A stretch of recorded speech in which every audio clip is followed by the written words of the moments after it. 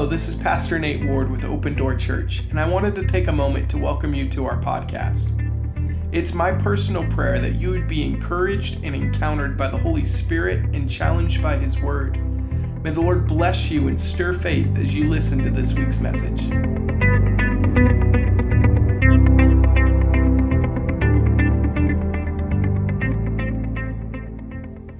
Guys, we're picking up kind of right in the middle of the conclusion of Jesus' Sermon on the Mount this week. So we're in Matthew chapter 7, if you guys want to turn there. Right, Jesus' Sermon on the Mount, it's this countercultural manifesto of what it looks like to follow Him. He outlines the characteristics, the attributes, the traits that He expects of His followers, what life ought to look like for you and me. And I don't know if any of you were convicted as we've been walking through this teaching, through the Sermon on the Mount, and realizing there are areas that Jesus considers very important that I've not put a lot of insight to. I've not given a lot of direction to, like loving my enemy or loving my neighbor or practicing forgiveness. There are things that Jesus actually makes a really big deal of in the Sermon on the Mount that really culturally we kind of make light of. And I don't know about you, but I've experienced conviction as we've been walking through this teaching, and I hope that you have too. That's kind of a weird thing. It's like, I hope you're convicted. Yes, I do.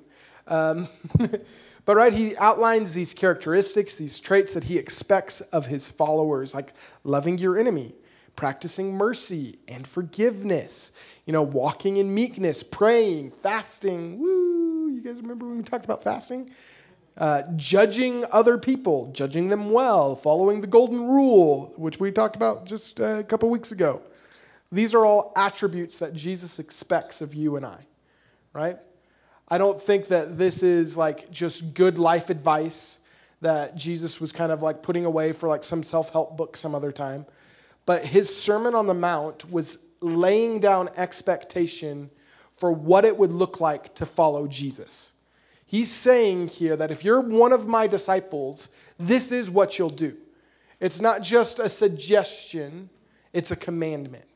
And I want us to take the words of Jesus very seriously in that light as we continue walking through his Sermon on the Mount. Because he doesn't end his Sermon on the Mount with like revisiting all of his main points or like a cutesy little like form of alliteration or something like that, or this nice little story that kind of brings everything together. He actually issues three sober and strong warnings to kind of conclude his teaching on loving your enemy and doing unto others as you would want to be done unto yourself, right? And practicing forgiveness. All of this stuff comes to a culmination with three very, very strong and pointed warnings. Last week, we looked at the first of these three, which was Jesus talking about him being the only way to the Father, right? He talked about the narrow gate.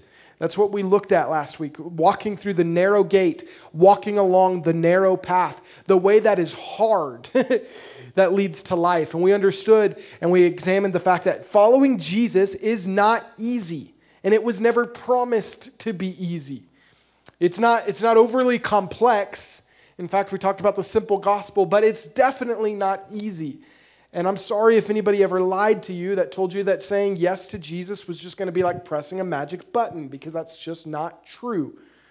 If that has worked for you, please talk to me, because I need to figure out what you're doing. But I know for me, dying to the flesh daily, taking up my cross and following him is something that's not easy. It's actually impossible outside of his help. And so we talked about that last week. And if you want to look back at any of our other sermons, we've got them on Apple Podcasts. We got them on our website. We got them on YouTube, Facebook, all of them. I think Adam's even throwing up like snippets on Instagram because we're cool. Woo! Hip and stuff. Can you throw like a filter on there or something? Please don't. Some fat beats. There we go. Saying that, we talked about the narrow and the wide gate. The first of a pretty sober warning of Jesus that many would enter through the broad gate, the easy way that leads to destruction, but few would enter through the narrow gate and stay on the narrow path, the way that leads to life. And those are the words of Jesus. Those are hard words. We lightened it up a little bit, Elliot and I did, when we were snowboarding and skiing last year, and we wanted to have like a good like translation if we were ever going to start like a mountain ministry. And we talked about how steep and deep are the tree lines that lead to life, and wide are the groomers that lead back to the lodge or destruction. It was pretty bad. We like the trees, and it's fun. And that's completely out of context. I thought it would be very fitting for me to use an example of taking a verse that sounds good, but is really not, to talk about false prophets today. Is that okay? Because I recognize the irony of a pastor preaching a message about false prophecy. And we're going to talk about that a little bit. But this is the second of some very sober warnings that Jesus is using to tie down and wrap up his teaching in the Sermon on the Mount. And it begins in Matthew 7:15, verses 15 through 23 is where we're going to be today. But just beginning in 7:15, we read, "Beware of false prophets who come to you in sheep's clothing, but inwardly they are ravenous wolves. You will know them by their fruits. Do men gather grapes from thorn bushes or figs from thistles? Even so, every good tree bears good fruit, but a bad tree bears bad fruit. A good tree cannot bear bad fruit, nor can a bad tree bear good fruit. Every tree that does not bear good fruit is cut down and thrown into the fire. Therefore, by their fruits you will know them." Continue on here, because I accidentally deleted my notes. "Not everyone who says to me, 'Lord, Lord,' shall enter the kingdom of heaven, but he who does the will of my Father in heaven. Many will say to me in that day, 'Lord, Lord, have we not prophesied in your name? Have we not cast out demons in your name? Have we not done many wonders in your name?' And then I will declare to them, 'I never knew you. Depart from me, you who practice lawlessness.'" This is some pretty heavy, intense language of Jesus, right? This is not like the passage of Scripture that everybody's like, "Ooh, yeah, this makes me feel all good inside." This is sober. This is strong. This is something that Jesus definitely commanded the attention of the people that were listening that day. They weren't just kind of like, "Oh, what did he say?" No, I believe they had his attention, Jesus had their attention when he was saying this, because this was strong, strong language. And I recognize, friends, there is irony in the fact that I'm a pastor preaching this message about false prophets. I'm really not sure whether I should make the disclaimer now that I'm not a false prophet, or if I should like sneak it in later and try to convince you that I'm not.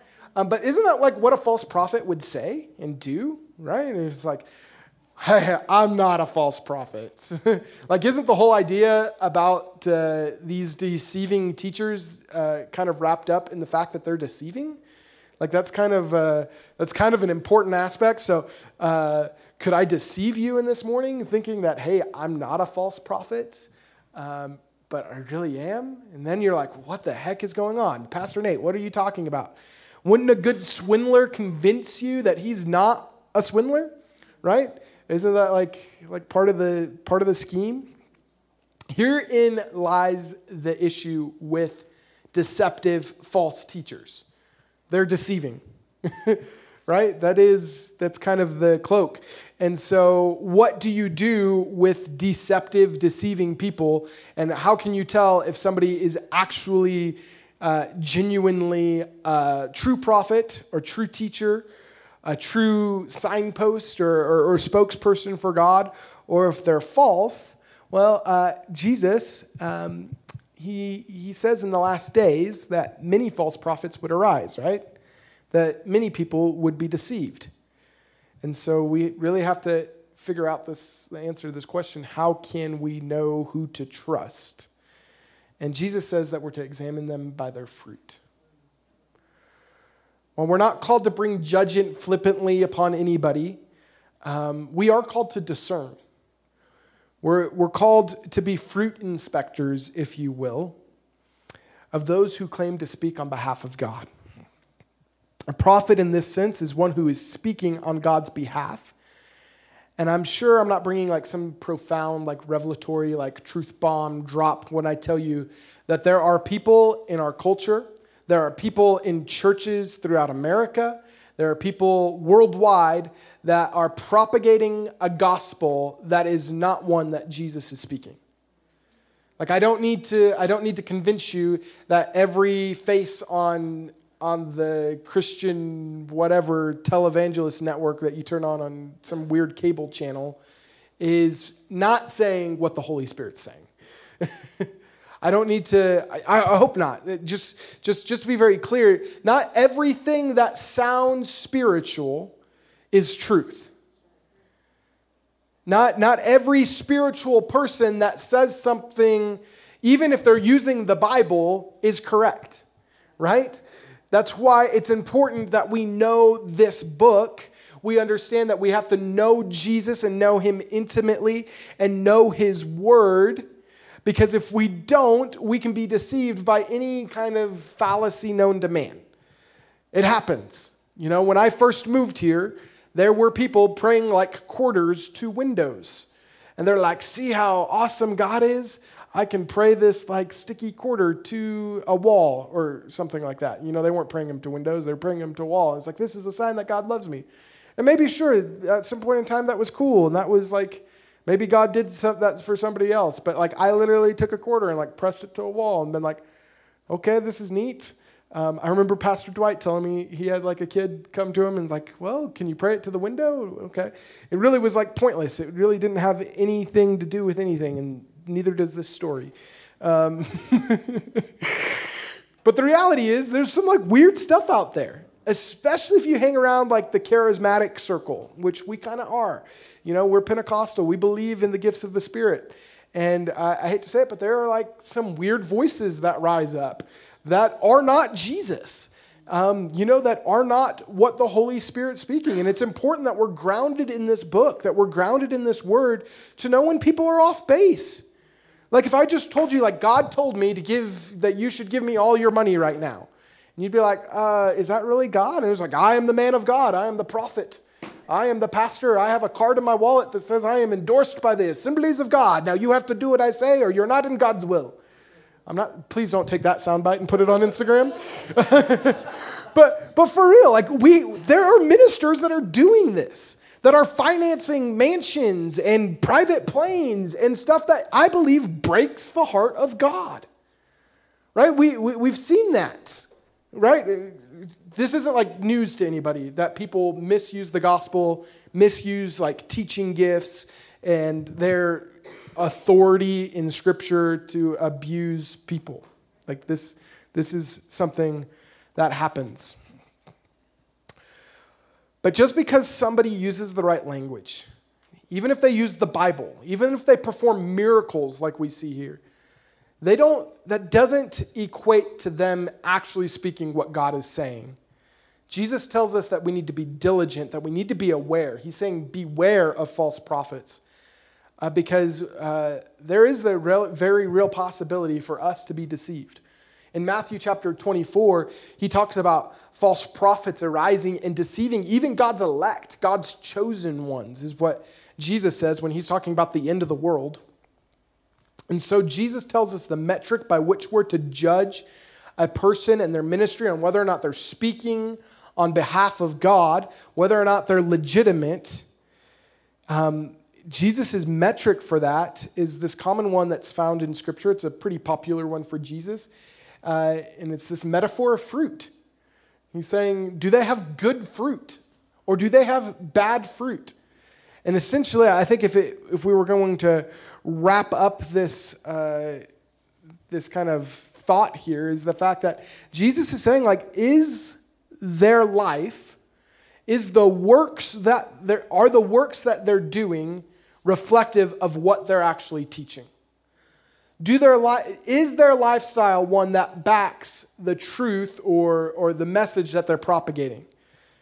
This is something I think it's important to note here, because anybody that has spent any amount of time reading the Bible and kind of studying judgment and the theme of judgment in the Bible, they'll come to this conclusion that this book here teaches that our end-all final destiny is determined by our works. Okay, I was hoping to get a reaction from somebody.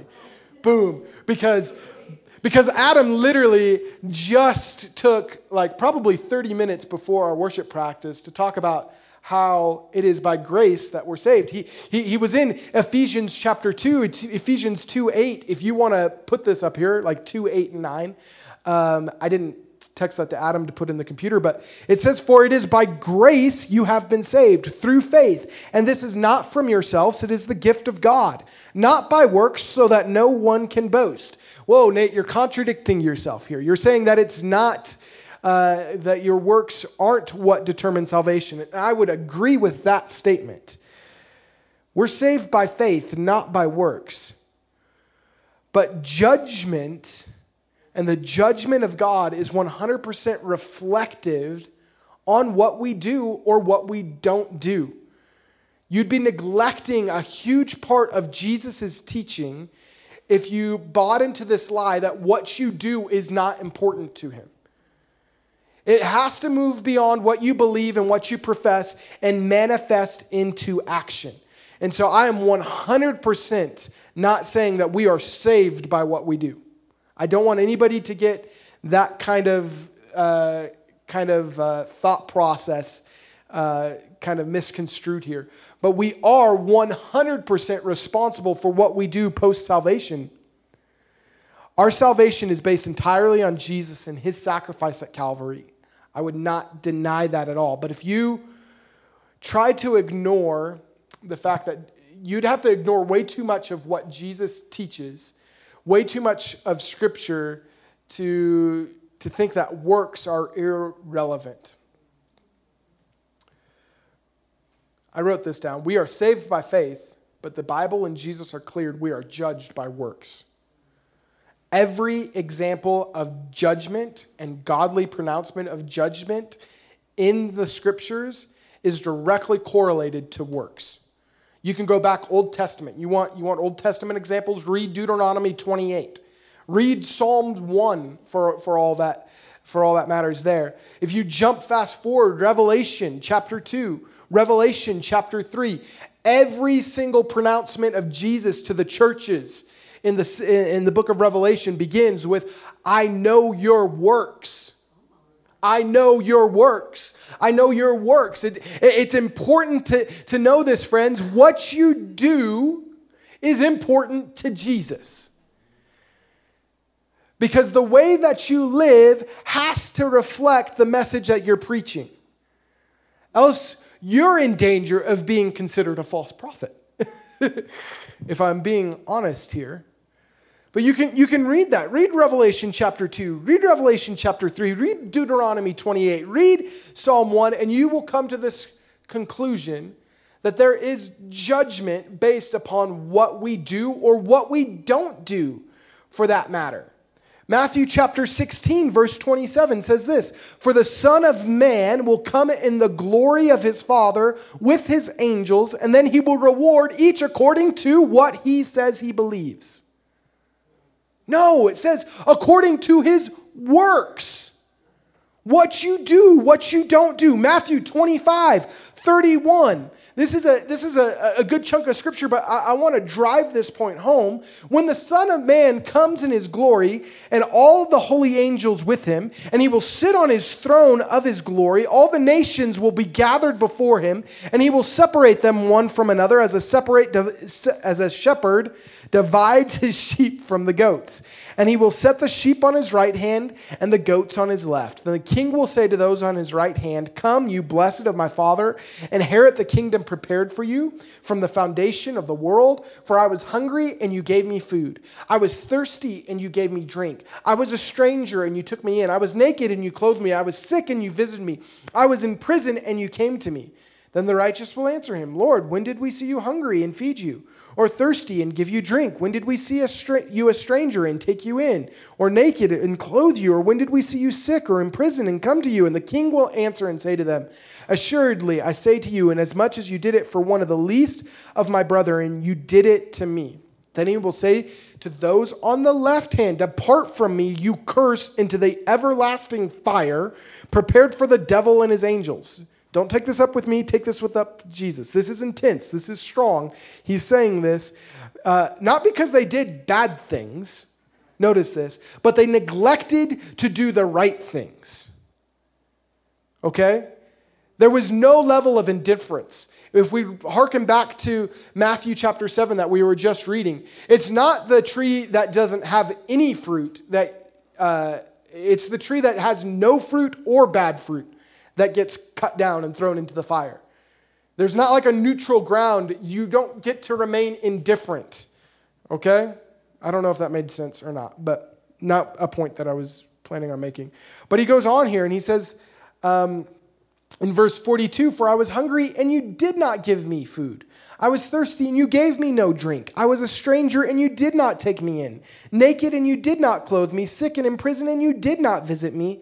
Then they will answer him, saying, "Lord, when did we see you hungry or thirsty or a stranger or naked or sick or in prison and did not minister to you?" Then he will answer them, saying, "Assuredly I say to you, inasmuch as you did not do it to one of the least of these, you did not do it to me.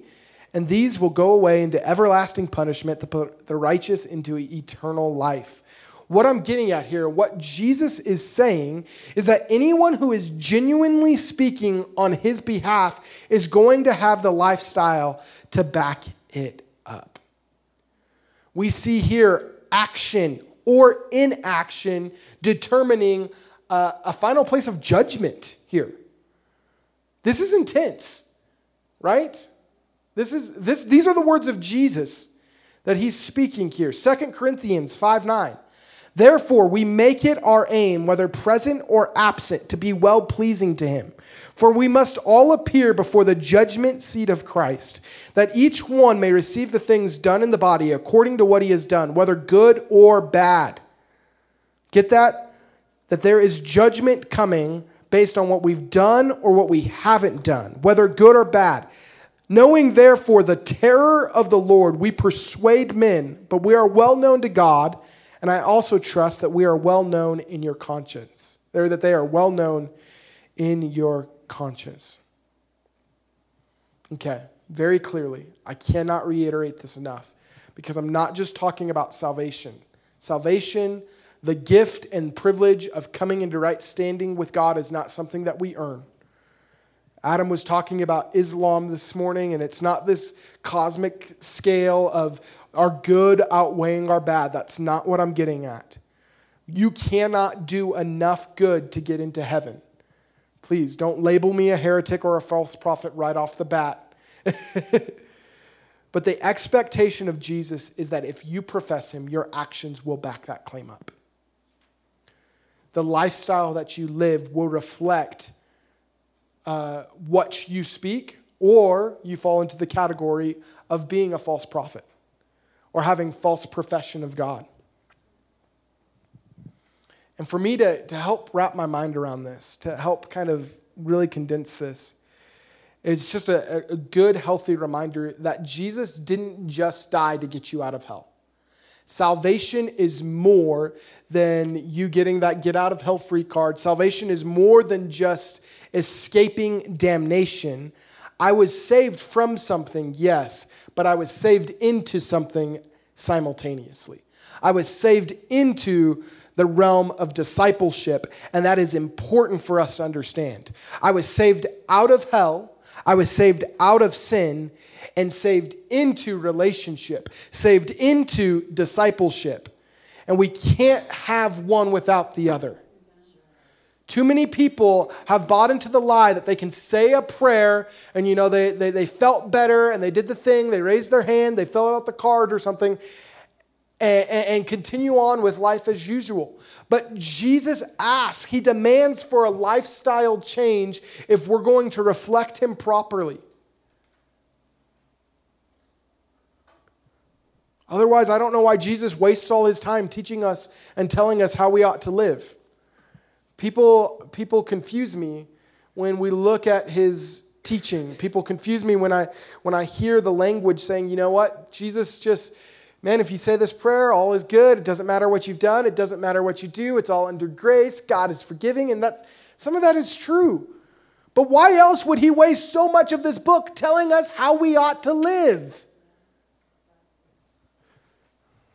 Okay. Now it's going to get really confusing here in just a minute. Because when we think of false prophets, like I use the example of the guy on TV, right? And, he's selling like holy water and whatnot, and you just keep sending seed money. Those don't, please. I don't have to have like insight into anybody's ministry, but if they're selling you something and asking you to send seed money or something, just come talk to me. I would strongly suspect there's some wrong motivation, some false prophecy going on. But you guys might think of like televangelists, the TV preachers or the rich mega church pastors, and you think of all these kind of labels. We're quick to really want to label everybody a false prophet, right? And we kind of use it as this verse kind of as ammunition for like establishing a witch hunt because, there's a heretic out there and we just want to see everybody crumble and everybody's a false prophet, right? And Jesus tells us to beware and be watch out, but he doesn't actually really tell us to do much more than just beware. He doesn't tell us to like go stone them or like belittle them on social media. He's just saying watch out because they're going to be everywhere. You need to watch yourself. But I say all that because I really don't want to dissuade us or try to make little of the fact that we need to be diligent about the voices that speak into our lives, especially about spiritual matters. We need to be intentional. We need to be serious. I don't listen to certain ministers. I don't read certain books. I don't watch certain TV programs, not because, just because I don't. And I think there's some air of wisdom about that. And while that's all well and good, I think there is a greater application for this verse here and now other than us just kind of trying to point it up as a scope to examine every false prophet in existence.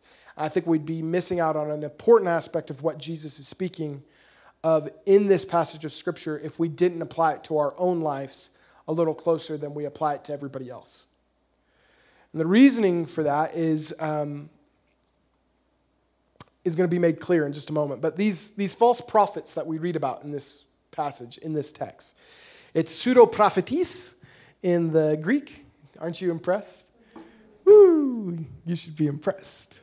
That's what false prophets would say, right? The falsehood here is not primarily, in the Greek, is not primarily reflected on what these false prophets are saying, on what these false prophets are teaching. This idea of this pseudo-prophet, yes, heresy is bad. We know that, but you should know the Bible well enough to be able to say, hey, that's not in there, if we're being honest. It's primarily reflective of their nature as an imposter, as a fraud, as one that is impersonating, not necessarily one that is saying the wrong things, but their character is wrong. And right, isn't that what Jesus is getting at here? He's saying this is how you'll test them, not even necessarily based upon what they say, but you have to examine the fruit of their life.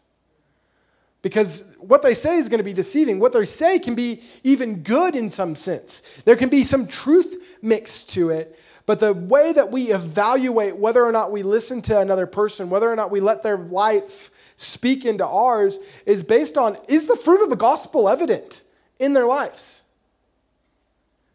Can I look at their family and see that there's evidence of Jesus working there? Can I look at their conduct, how they operate offside of like a ministry platform, and is it something that I would want to emulate? Those are important questions to ask. But in fact, the latter half of this passage that we haven't quite jumped into fully, it clarifies things even more, because saying the right things and even doing the right things are not enough, because you can still operate illegally in a capacity of being a false prophet, of saying the right things, even to a level of doing the right things, of having everybody fooled, including yourself, and still be doing it outside of real relationship with Jesus, and that's terrifying. Guys, I can't stress this point enough. Right activity is important. I just spent 20 minutes telling you that your works are important to God. It's necessary. He cares about what you do. But then Jesus goes on, as we continue reading this, and he goes on to say there are going to be people that say the right things, that even have the right activity. They're casting out demons, right? They're performing miracles. They're prophesying in Jesus' name.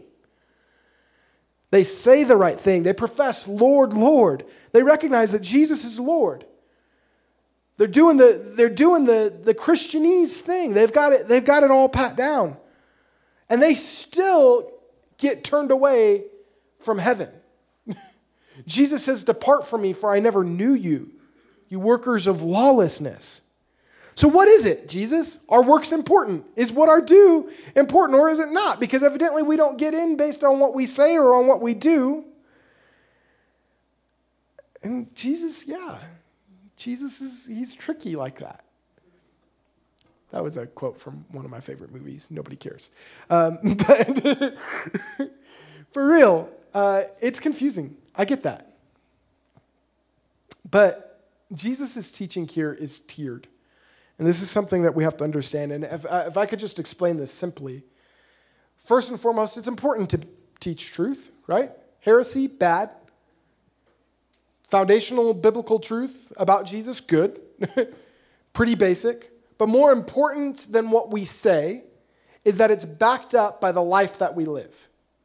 Because you can say this and just read it and have it be true all you want, but if it doesn't affect the way that you live, it's of real no benefit to anybody, just about. Right? Does that make sense? But Jesus takes it a step further and says, no, it's important that you speak the truth. But not only is it important that you speak the truth, it's important that you live the truth and that it's actually manifests in action, because it's by that way people will be able to judge whether or not you're a disciple of mine. Whether or not what you're saying is actually worthwhile. But he goes on and he says, even there are going to be people that will stand before God on Judgment Day, and it sounds like they're genuinely shocked when he turns them away. Because they said, we had the right actions. We had the right words. He says, depart from me. I never knew you. He adds this kind of third, most important tier to this teaching, is that we have to have right relationship. More important than any right theology of like knowing and saying the right thing, more important than even right practical like Christian living, is that you're in right relationship with God. I realize that sounds so simplistic, that sounds so basic, but it's not enough that we can fool everybody else with the right talk or even with the right action, even to the place where we might fool ourselves. At the end of the day, our success has to be defined by, do we know God and are we known by Him? That's why I really wanted to take this passage a step further than just identifying others like false prophets, and looking at ministries and being like, I can see that guy on TBN, he's definitely a false prophet. Or I can look at this minister over here that had some kind of revival and, he said good things and God was moving and he was casting out demons, but man, look at his home life. He's had like 6 wives. That guy's a false prophet. I want to bring it past that. That's easy. But I think it's important for us to look at this maybe a little more introspectively, because we can examine people's fruit. And God tells us to do that. I'm not saying don't do that. We're to examine people's teaching. We're to examine people's fruit. But it's impossible for us to examine someone's relationship, their private relationship with Jesus. I don't know what happens with Darwin and God privately. I don't know the conversations that Adam has in his prayer closet. I don't know what happens with Austin and how he responds to what God's telling him on a daily basis. And the reality is, we don't know. You can take any teacher, we don't know how serious and legitimate their walk with the Lord is on a personal, private level, because that's the thing, it's private. It happens in secret. It's not exposed for the whole world. We can make good assumption by looking at, the fruit of their life, looking at their teaching. But there are still going to be people that are casting out demons. There are going to be people that are prophesying, and what we have to assume here is they were prophesying accurately. They're doing it in the name of Jesus. They're ministering in the name of Jesus. They've got all the action, but none of the intimacy. And this is so important. You can have all the right action, but action never can replace intimacy with God.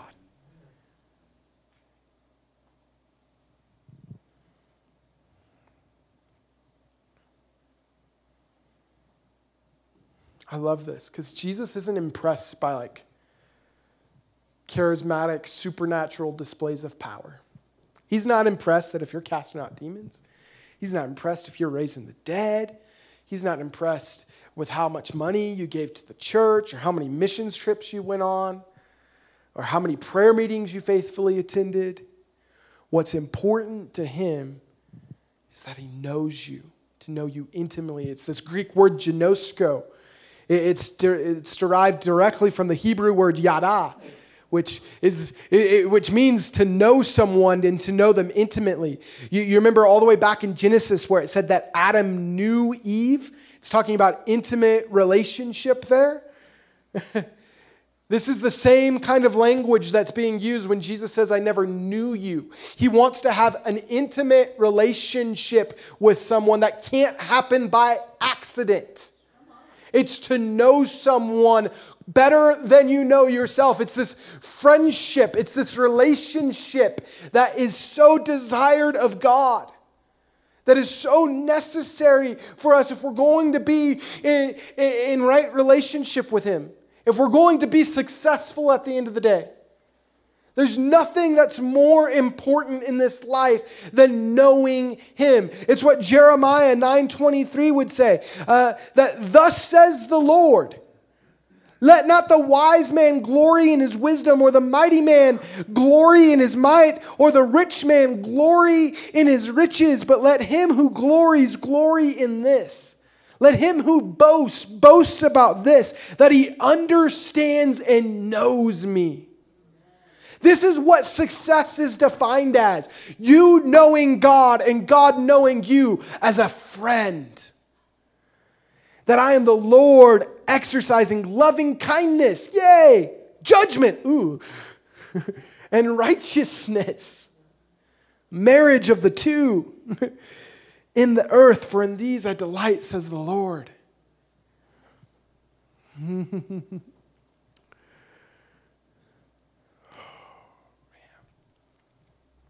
Jesus.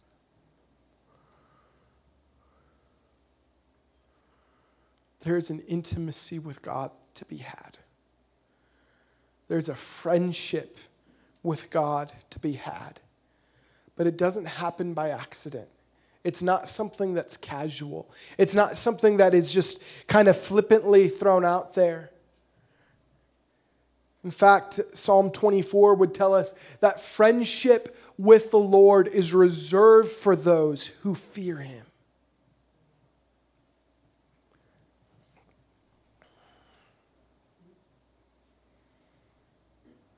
Oh, Jesus.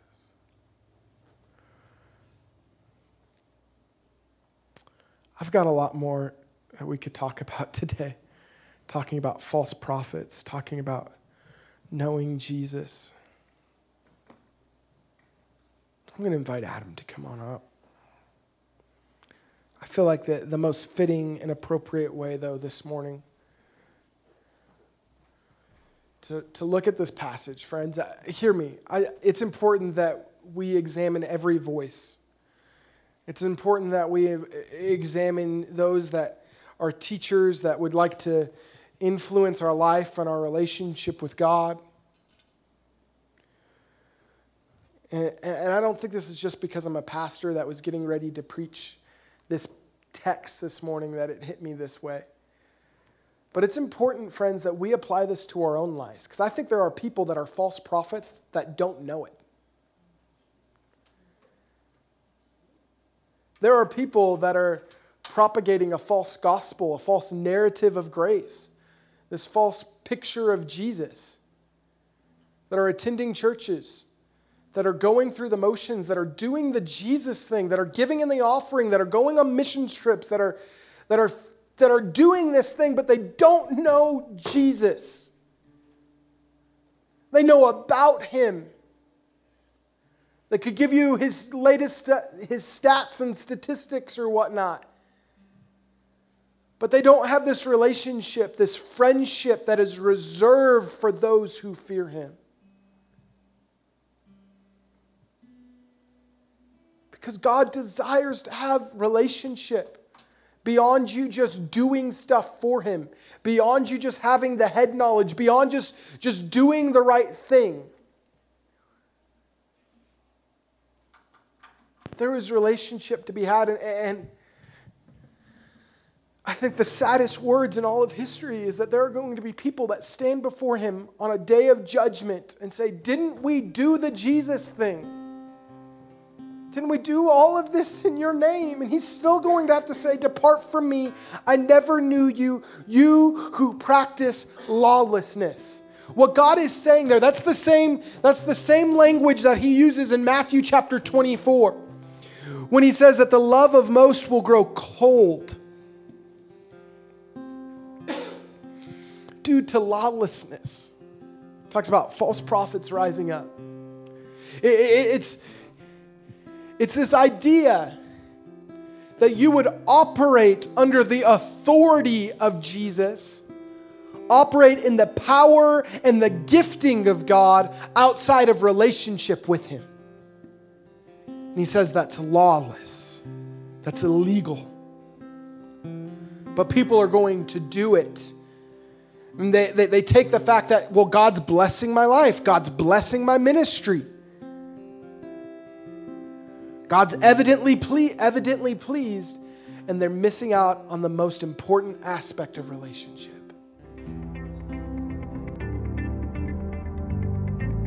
Thank you for listening to this week's message. Our ministry is made possible entirely by the faithful generosity of people just like you. If you were blessed by this message and would like to partner with what the Lord is doing in Pagosa Springs, visit us online at www.opendoorpagosa.com. Here you can give, see our service times, and stay connected with Open Door Church. We hope to see you soon.